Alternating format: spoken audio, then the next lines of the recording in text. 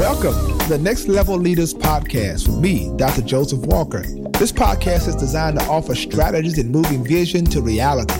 Leaders can expect to be mentored, inspired, challenged to succeed at the next level. So prepare to be exposed, empowered, and equipped for excellence.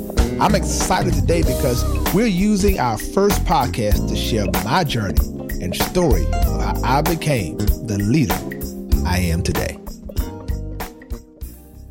So you know what? I grew up in a place called Shreveport, Louisiana. And Shreveport is a very interesting city. It's the second largest city in the state of Louisiana. I grew up as a young kid on a street called Cheatem. Cheatem Street was an amazing place. I had no idea growing up that we were poor, because our parents treated us as if though we were the richest poor kids in the neighborhood. I thought everybody ate spaghetti 4 and 5 times a week. I thought everybody had that cheese. When you cut it, it looked like a ramp, I had no idea of the struggles that my parents endured to put us to school, to provide for us. We always had, when it was time to go to school, we had clothes, and Christmas came around. We never had a Christmas where nothing was under the tree. And a lot of that had to do with growing up, witnessing my father, my mother, and their work ethic. My mother taught special education, and it's amazing, right? Because I used to go and sit in her classroom sometime and see her patients and see how she had a gift and an anointing to do that. I think that whatever we're called to do, there has to be a level of anointing tied to it. You can have a passion for something, but if there's no anointing, there'll be no patience for it. My mother had patience to deal with kids with challenges, to deal with parents who didn't understand why their kids were not developing at the pace in which they should. My mother had the capacity to deal with so much, and I think that kind of helped her deal with, being the wife of a man who was an entrepreneur. My dad was in the early 60s, 70s. My dad at a time in the South when it wasn't popular for African-American men to be entrepreneurs. My dad opened up a janitorial service. Now, understand, my dad went to Wiley College. And many of you may have seen The Great Debaters. And my dad was actually in school during that time. My dad's 91 years old. And my dad began this business, and it's interesting how it began because, it brings tears to my eyes to talk about it. When my dad was a teenager, he talked about how he and some kids would be down in Shreveport by the railroad tracks, and they were shining shoes and just trying to make money. And the police came down and ran them away. And my dad stood there and looked at this police officer and said, all we're trying to do is just make money. We're not hurting anybody. And he told them, y'all get away from here, little boys, and ran them away. And my dad said to me and my brothers, I never will let you guys shine shoes as long as you live. And my dad started a janitorial service. Now, the thing about this is Walker's house cleaning service became the only other custodial service in Shreveport other than Shreveport Window Cleaning Service, which was predominantly a white conglomerate. And my dad's mom and pop operation literally was making waves because my dad got a big contract with Barksdale Air Force Base, which was huge. He outbidded Shreveport window cleaning. So my dad did window cleaning, waxing floors, cleaning out new construction. And so all the kids as a rite of passage would end up on what we call the truck. I want you to imagine this white truck with ladders on top, with the sign on the side, the Walker's House Cleaning Service. And when you open that truck up, all his kids come popping out with buckets, window cleaning apparatus, buffers, etc. That was me. We go in and clean houses. Man, we do that. And the truth is we hated it. I'm not going to lie, we hated it. We hated it because most kids do hate work, right? Because there's a sense that we appreciate the fruit of the work, but we didn't really understand what, created the fruit. And our parents were so committed to making certain we never got spoiled. We never were those kids who were entitled. So they gave us these experiences, right, to make us work. So we get out of school, get on the truck, we go down to Barksdale Air Force Base, and we go to these big houses on the other side of the tracks. And we clean these houses of people and wash their windows and wax their floors. And I saw my dad have to come to the back door.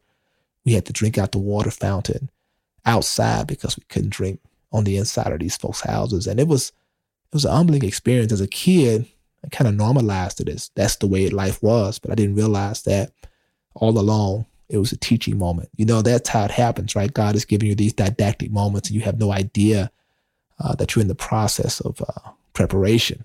I watched my dad, continue to work, and my dad continued to just make waves and continue to put that kind of work ethic in me. And one of the things about Cheatem Street is that it wasn't just my father, but all my little community cohort, if you will, fellows I grew up with, call them the Cheatem Street gang. We were just all the kids. But all of our fathers were present, number one, and all of our fathers went to work. You could come outside at 6:45 every morning and you see trucks backing up from every house.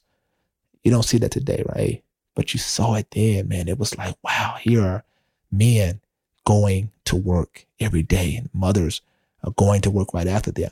And it was amazing, right? Because these were homes where statistically we weren't supposed to make it, but we all did because there were parents who were working and taught us that work ethic. And so growing up like that, man, really created for me a work ethic that I have today. Leaders, the big question is always, are leaders born or leaders made?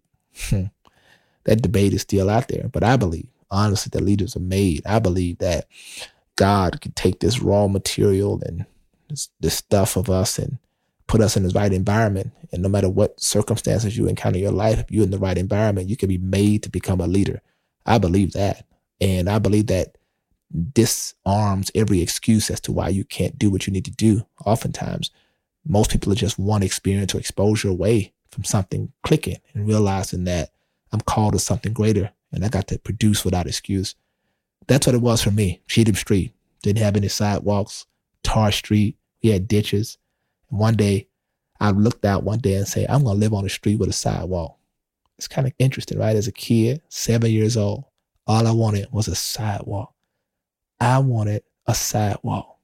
On the other side of the tracks on Elmer Street, they had sidewalks. Streets were paved, but our streets were tar. They had sidewalks, and that's all I wanted, right? I just wanted a sidewalk. And even as I think about it, it's as if though life was throwing us in a ditch. The other kids had a path towards something great. I just wanted a sidewalk. And part of me being a leader today is I want you to have a sidewalk and not for life to throw you in the ditch. And you have to climb out.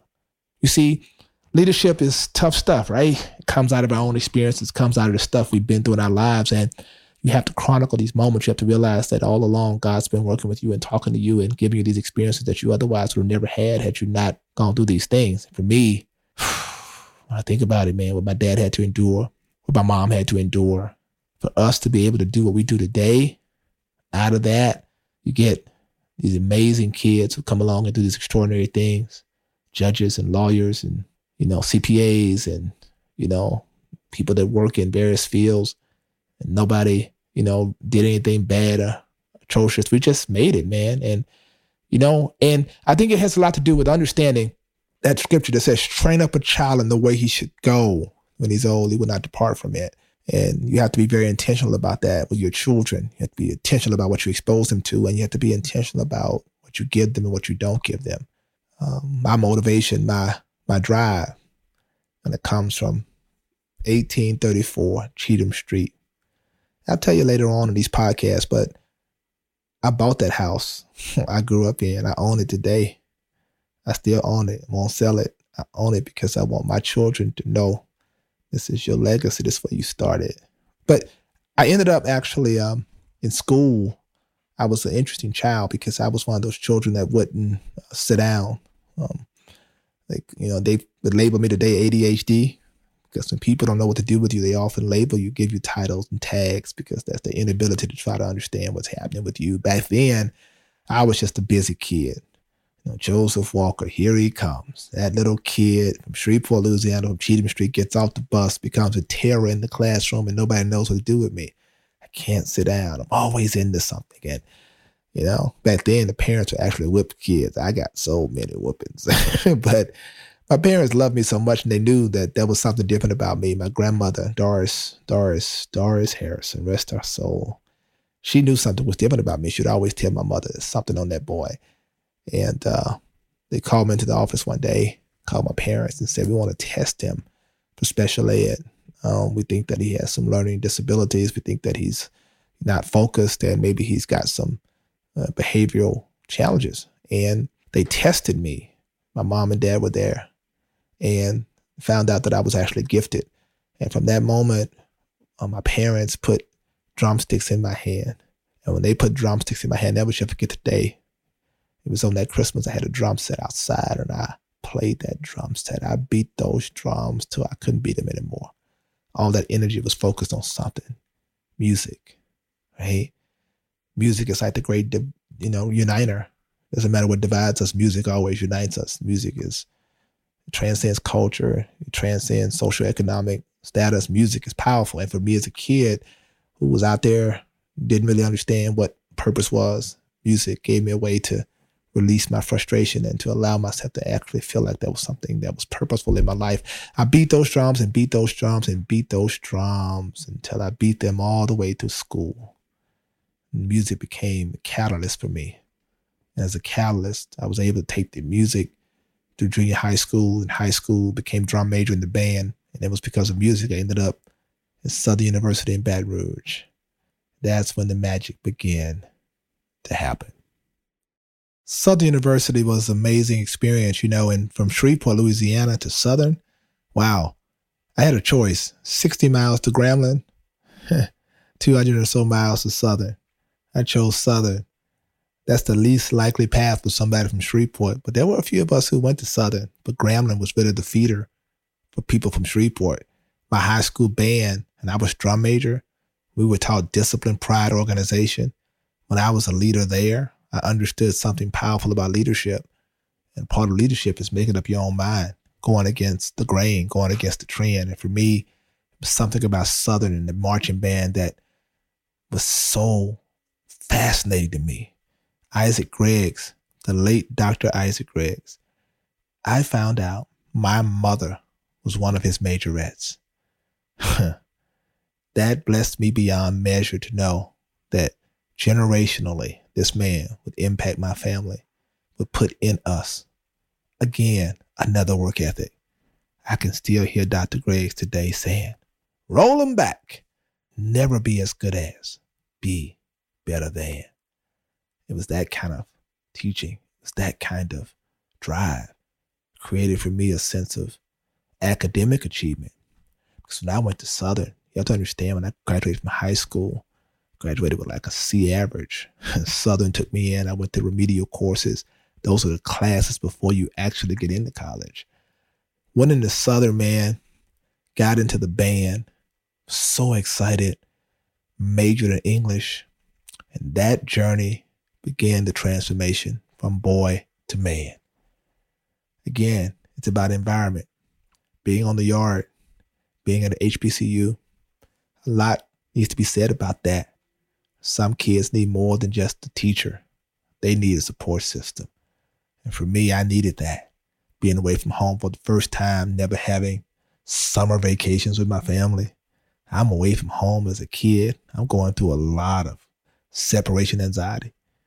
But I've got people that have already adopted me on that campus to assure that I was going to get through this process.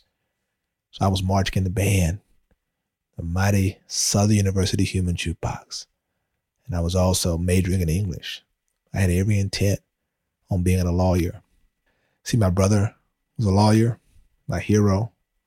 My sister was a lawyer, my shero. My other sister was a lawyer, my shero. I was just going to be a lawyer. That's all I knew. I was reading novels when I was 15, 16 years old on the truck, reading novels because I knew if I was going to be a good lawyer, I had to be well read. I had to love the art of reading. So I had every intention on going to Southern, marching in this band, and being a lawyer when I finished. There's some things about leadership I discovered even marching in that band, right? Precision. I learned never settle for just average. I learned the power of camaraderie and collaboration.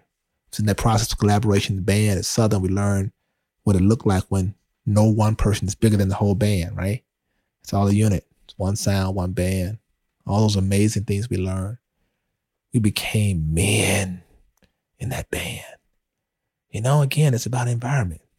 It's about putting yourself in a situation where you allow yourself to be disciplined. You allow people to speak into your life and show you things you don't know. It's when you allow yourself to be disarmed of any preconceived notions you have about what you think is right and submit yourself to a process of one greater and say, show me something I do not know. And that's what happened to me. Leading that band, section leader, coming through. Academically, one of the most amazing things that happened to me, I saw my academic transformation happen simultaneously. Wow. I progressed throughout that process. I pledged a couple of fraternities while I was in school. Kappa Kappa Psi was band fraternity, Omega Psi Phi. All those things, they kind of feed you when you're in school, You better want to be a part of something. You want to be connected to something. That's just always what school is about. But I began to learn something that even though the more I was being connected, the more I was being called apart. Kind of an interesting duality, right? The more I'm trying to be connected, the more God is calling me apart. And when I was 20 years old, I was preparing for my last semester, my last year and semester. 1 year, 1 semester left in school. I knew I was going to graduate. It's going to go down. I was going to finish. My advisor called me in the room and said, you're about to graduate, right? I said, what? I had gone to school every summer. I had taken the maximum amount of hours necessary to graduate and didn't even know I was about to graduate.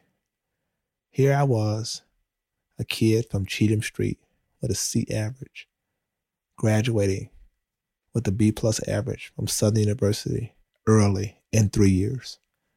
Here I was, majoring in English, learning T.S. Eliot and Chaucer, learning about the great prose and poets of the Harlem Renaissance, reading The Invisible Man, Native Son, all these amazing pieces I began to learn in poetry and writing poetry and not understanding why I'm taking more interest in becoming articulate, taking more interest in being well-read, taking more interest in being culturally expanded. I'm thinking, I'm going to be a pretty good lawyer one day. And I'm ready for law school. Boy, I am so ready. I'm preparing. I'm applying. I know. Took the LSAT, aced it. Every law school wants me. I'm ready. It's time to go to law school. And there I was, standing under my fraternity tree, Southern University, building called TT Lane. And I hanging out with all of my frat brothers. And I heard something pull me aside. And I thought I was hearing voices. It's hard to imagine that moment because when we're being called, everybody thinks you have to hear Charleston Heston's voice, I am the Lord calling thee. But no. It was a still small voice that called me and pulled me away. And I thought I was hearing things. It scared me. That moment when everybody's talking, but you hear nothing but that voice. And I realized that something transformational was happening in my life. And there it was. I was being called into something I had no idea I was being called into. And I ran. Oh, God, I ran. I ran literally and spiritually. I took off running across campus. I'll be back. I just kept running. I ran to the Baptist Student Center. I sat in the chapel. I said, Lord, I don't know what's going on. I don't know what it is you want from me. And I heard very clearly God say to me, I want a yes. I got up. I went back to my dorm. I went out that night. The furthest thing from a yes came out of my mouth. I was not yielding to this because I wanted to do my thing. That was that moment, right? Where all of us want our will over his will. There's that moment of tension where you realize that your flesh is fighting everything the Spirit of God wants to do. I'm being called into a higher level of leadership.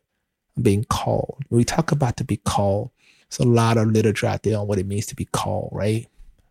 Art of becoming and all those things are critical for us. But to be called, we all have this experience, but they manifest in different ways. And there's no monolithic way in which God calls any of us. He calls us in a variety of ways. For me, this was my experience, and I hope maybe it encourages you to know that there is a call upon all of our lives. But that call always involves us coming out of our comfort zone.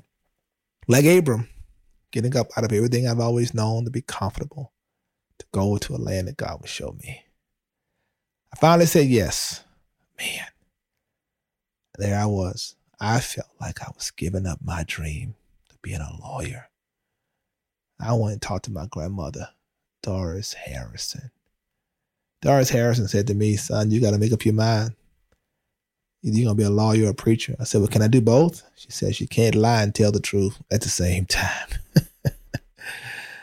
What she was really saying is, son, you got to really choose what you're going to really be focused on. You got to give God your best. I yielded to God's will. The rest was history. I had no idea, absolutely no idea, that those experiences of being a drum major, those experiences of being a session leader, those experiences of being in fraternities and leading organizations on campus will prepare me for what would come next.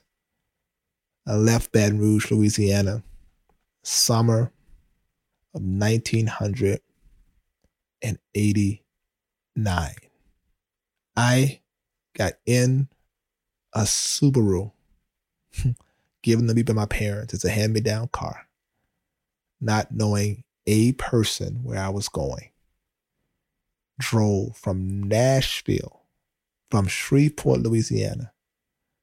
I drove from Shreveport, Louisiana to Nashville, Tennessee, to Vanderbilt Divinity School.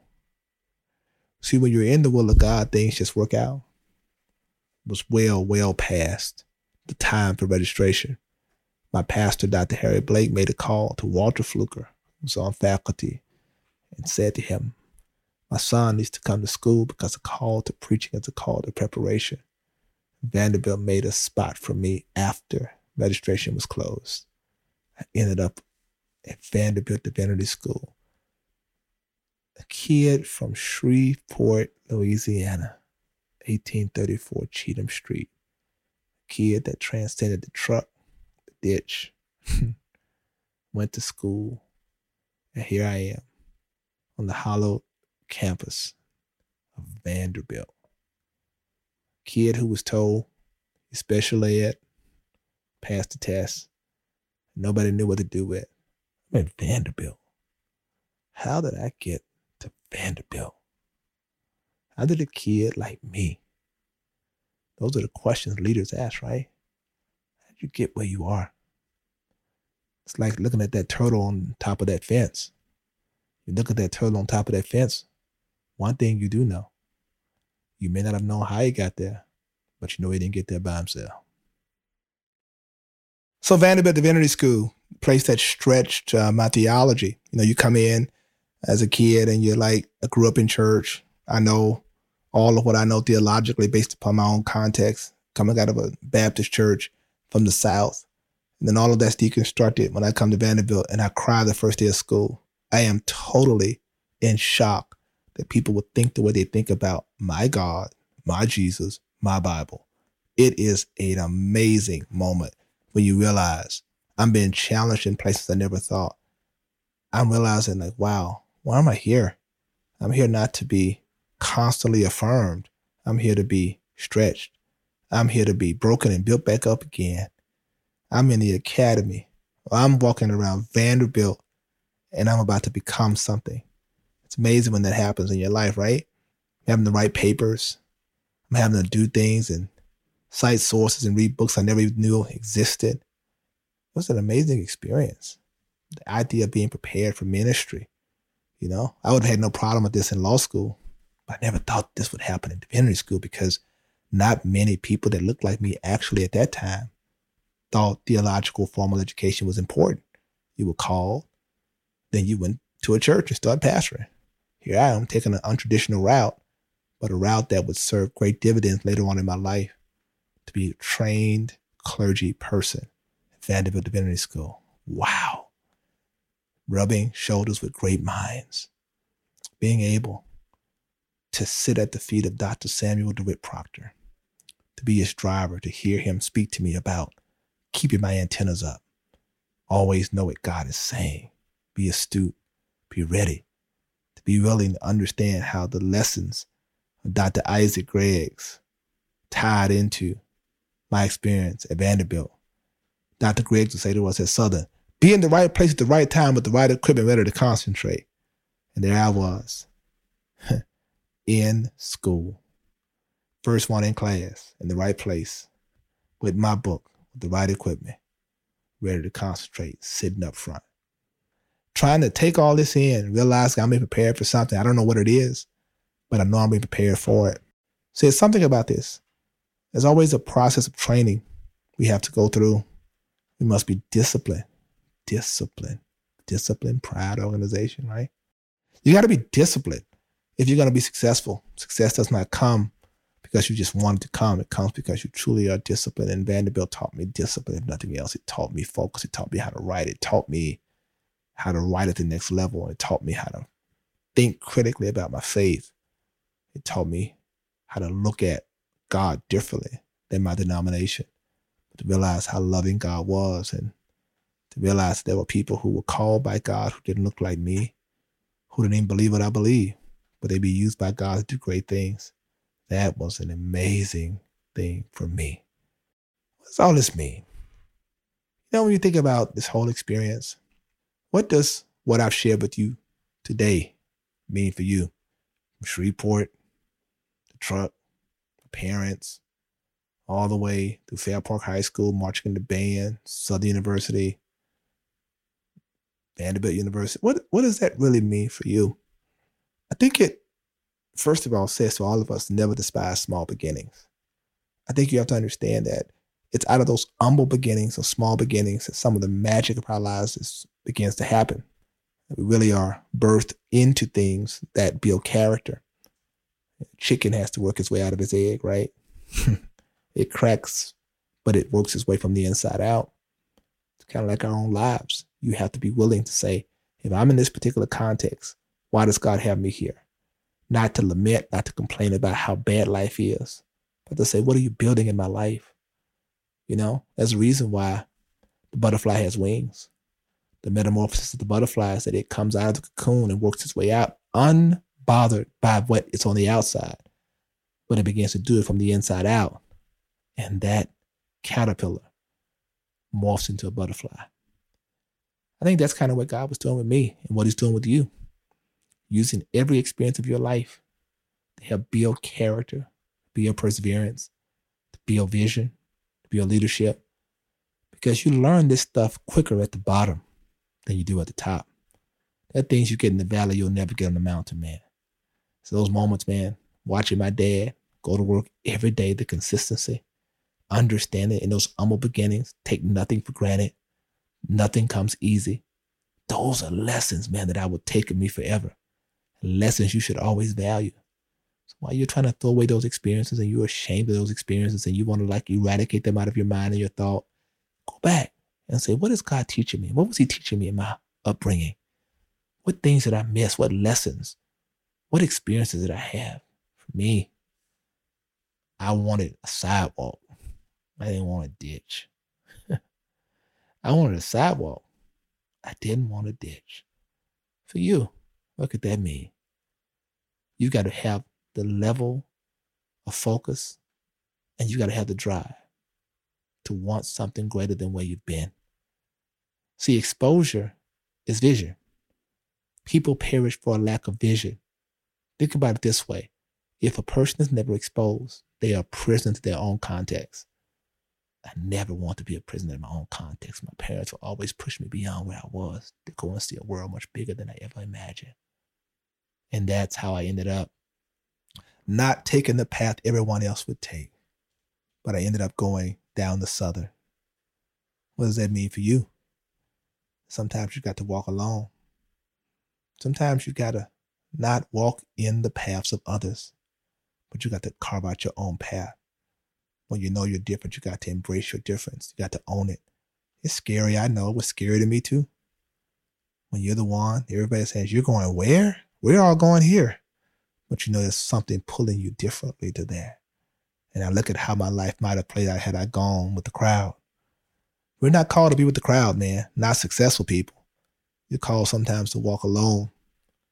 There's a difference between eagles and turkeys.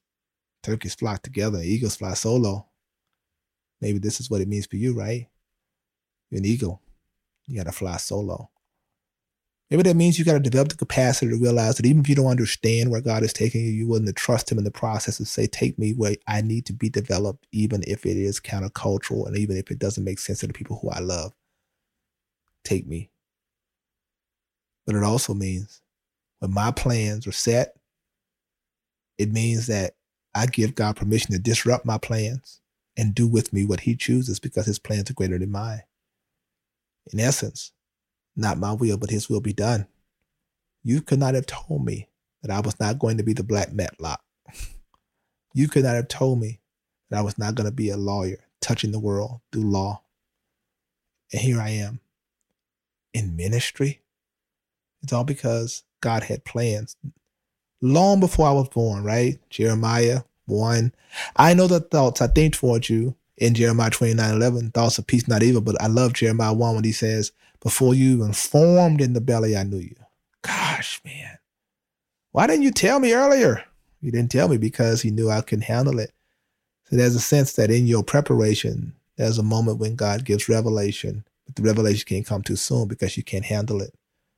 He has to allow you to go through the preparation. Sometimes you have to be prepared for what you don't even know you've been prepared for. All the tears, all the setbacks, all the disappointment is setting you up and building you up for something, getting you ready for something you can't even imagine right now. In a real sense, what it means for you is that a part of leadership is trusting the process. Trusting God when I can't trace him. Be willing to say that in this season in my life, I embrace my difference. I realize I'm going counterculture to everything I've always known. I'm out here. I'm trusting you. But at the same time, I'm believing in where you want me to be. And in that process, it also means that when I'm square in the will of God as a leader, God will position me around the right people at the right places to give me what I need. He set it up like that, right? Some of the people who spoke in my life, the community put it around me. He was giving me a whole new understanding of what community looked like. And I was always leaning on that which was familiar, and God gave me a whole new understanding of people who could be surrogates in my life, to speak to my life into where I was going, not where I've been. Some people speak into your life based on where you've been, and the others who are literally anointed to speak to where you're going. That's where I was connected, to the people where I was going. It's a marvelous thing, man, to watch that happen. And for you, you have to be open to that, and you can't run from that. And I know sometimes it's scary. It'll make you cry. It'll keep you up all night. You'll try to figure it out, but trust the process. Trust what's happening in your life right now and know that this is all designed for your good. And there it is. Romans 8:28. And we know. I don't know when we know, but we eventually will.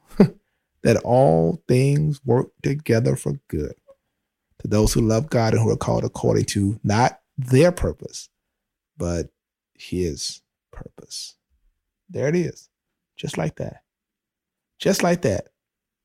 Somebody like me from Shreveport, Louisiana. Somebody like you from the place called your Cheatem Street, from your humble beginnings. You're on this amazing trajectory, not for something self-serving, but for something much bigger than you, for something that God wants to do in and through your life that you probably never dreamt, never imagined. And throughout the process, there are questions that are being asked you don't even know the answer to. All you can say is, I'm trusting God in the process. I wonder what it felt like for Abram to leave everything and to go to a place that would be shown to him. What did it feel like to leave everything that's familiar? Well, that's a part of leadership. It's not turning your back on what you've known. It's using everything you've known as a part of your preparatory process and let it guide you into the next season of your life. You'll be better because of this. And let me tell you something. I cannot wait to share with you how this continues to play out. Because after Vanderbilt came Mount Zion, came Princeton, came tragedy, came great success. And in part 2, we're going to talk about this. I guarantee you'll understand why it all happens and why it sets you up. It is an important lesson for leaders to know that this is about learning lessons along the way. And I hope from my life lessons, they have inspired you. They have encouraged you. They've empowered you to be all that I know you can be. Until next time, we'll talk again.